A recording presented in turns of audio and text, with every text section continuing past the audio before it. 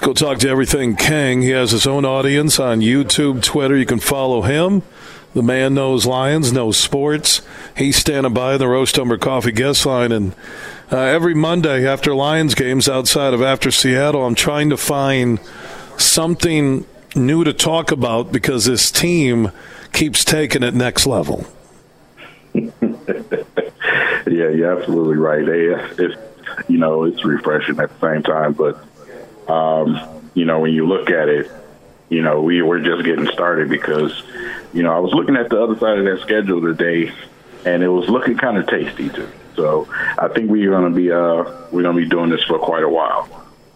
What surprised you about yesterday's really start to finish domination of Tampa Bay? Baker Mayfield tried to say, hey, I stunk, we stunk, it was awful.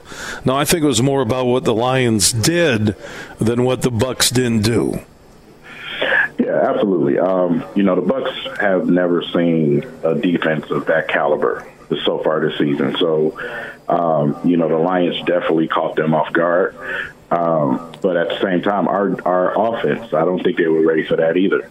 Even though we had some guys that were out in the secondary, we had some guys that were, dealing with some injuries. Montgomery went down early, so but we're versatile. We're literally the next man up team. Everybody that comes in that can contribute right away. There's no drop off at a lot of these positions. So that versatility that Brad Holmes has created, and what Dan Campbell and his coaching staff are doing, it's amazing. Everything King, talking Lions here on the Huge Show across Michigan. Who's been the most surprising player for you for the Lions? Start to where we are right now, 6 games in. I have to go with Sam Laporta. Even though he didn't have the greatest game, he stuck with it. He still made a big catch towards the end of the game. But he's still the biggest surprise. When we drafted him, I was kind of like, we could have took this person, we could have took that person. But he's been a surprise, a huge surprise, and it's been a great thing. Everything King joining us here on the Huge Show. Jared Goff, I'm looking at his numbers yesterday, and especially what he's doing on third down, fourth down throws he's making right on the money. Reynolds, St. Brown, and even J-Mo. He's an MVP candidate. Who's better than Goff right now in the NFL? Quarterbacks. Who? That's hard to say. It's not a big list. Goff he's consistent at what he does. He's not going to go out there and do anything drastic or try to throw a bone on the other end of the ball. So, you got your Burrows, you got your Lamar Jacksons, your Mahomes, you got all the superstar names out there. But Jared Goff is just as good as those guys. He's just as good of a game manager. Just because he's not a mobile quarterback, he's not going to run and get you 20 yards. He's still just as good. Like I said, with Jared Goff being on this Lions team and the way it's with Ben Johnson, man, he's as good as anybody in the team. Everything. I want to get your thoughts on J-Mo, his deep threat ability, the catch he made adjusting, his speed, things we've never seen in Detroit, just like a lot of what we're seeing is happening right now with these Lions. And this is a dude just getting started. I can't imagine what the future holds for J-Mo as he becomes a bigger part of the Lions offense.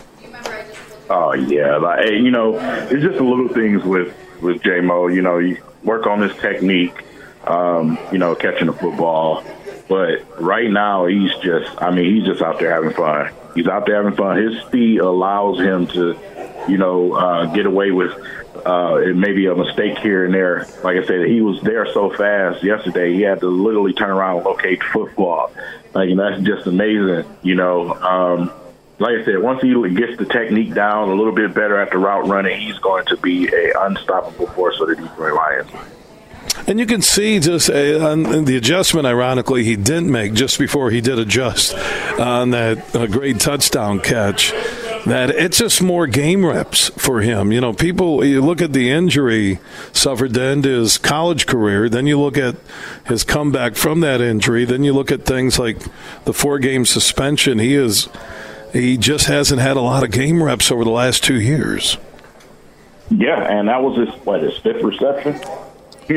So to me, technically, you still call him a rookie if you ask me. I say he needs reps badly. And, I'm looking forward to Ben Johnson and getting him out there on the field a little bit more often, to give him an opportunity to get those moments. And like I say, I'm looking more towards the second half of that season, too.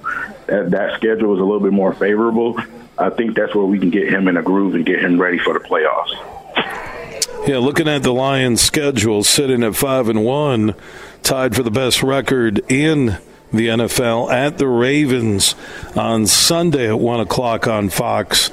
Man, if they get a road win and you start thinking that, okay, here are the Lions back in August, they're going to win at Arrowhead, win at Lambeau, win at Tampa, and win at the Ravens. I think if they win next Sunday, and I've seen them for the first time atop an NFL power poll, I really think if they go on the road and win again against a quality team and another quality quarterback in Lamar Jackson and another solid defense that people are overlooking, that wasn't a junk Tampa defense. That was a solid defensive unit. They do it again on the road at Baltimore.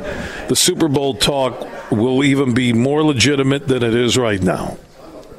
And you know what? I totally agree with that because, like I said, if you go out and take care of business against the Ravens team, you look at the second half of the schedule, more division games.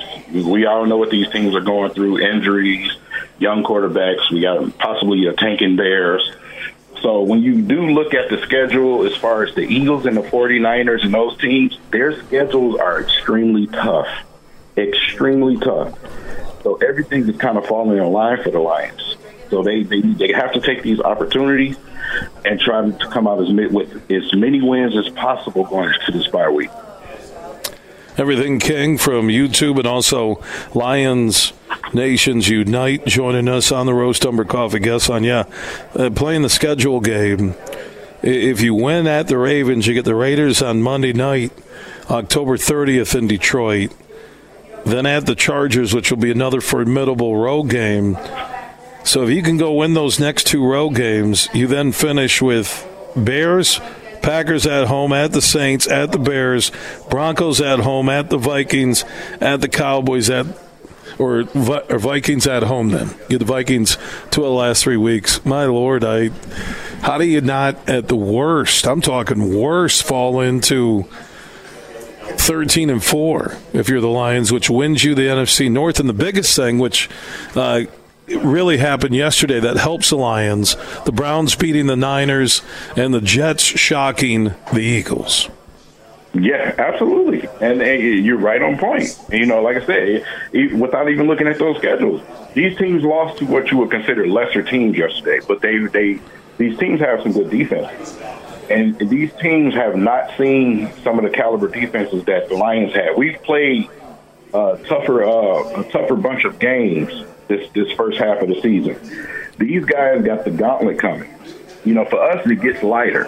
So, like I said, the stars are aligning. They are definitely aligning for the Detroit Lions. I don't see how you couldn't win 13 games. You're definitely going to win the division. So that race for first place should be very interesting. Everything King, always good to hear your voice, my man. Thank you for your time here on the Huge Show across Michigan. I appreciate it. Thank you for having me. All right, Everything King.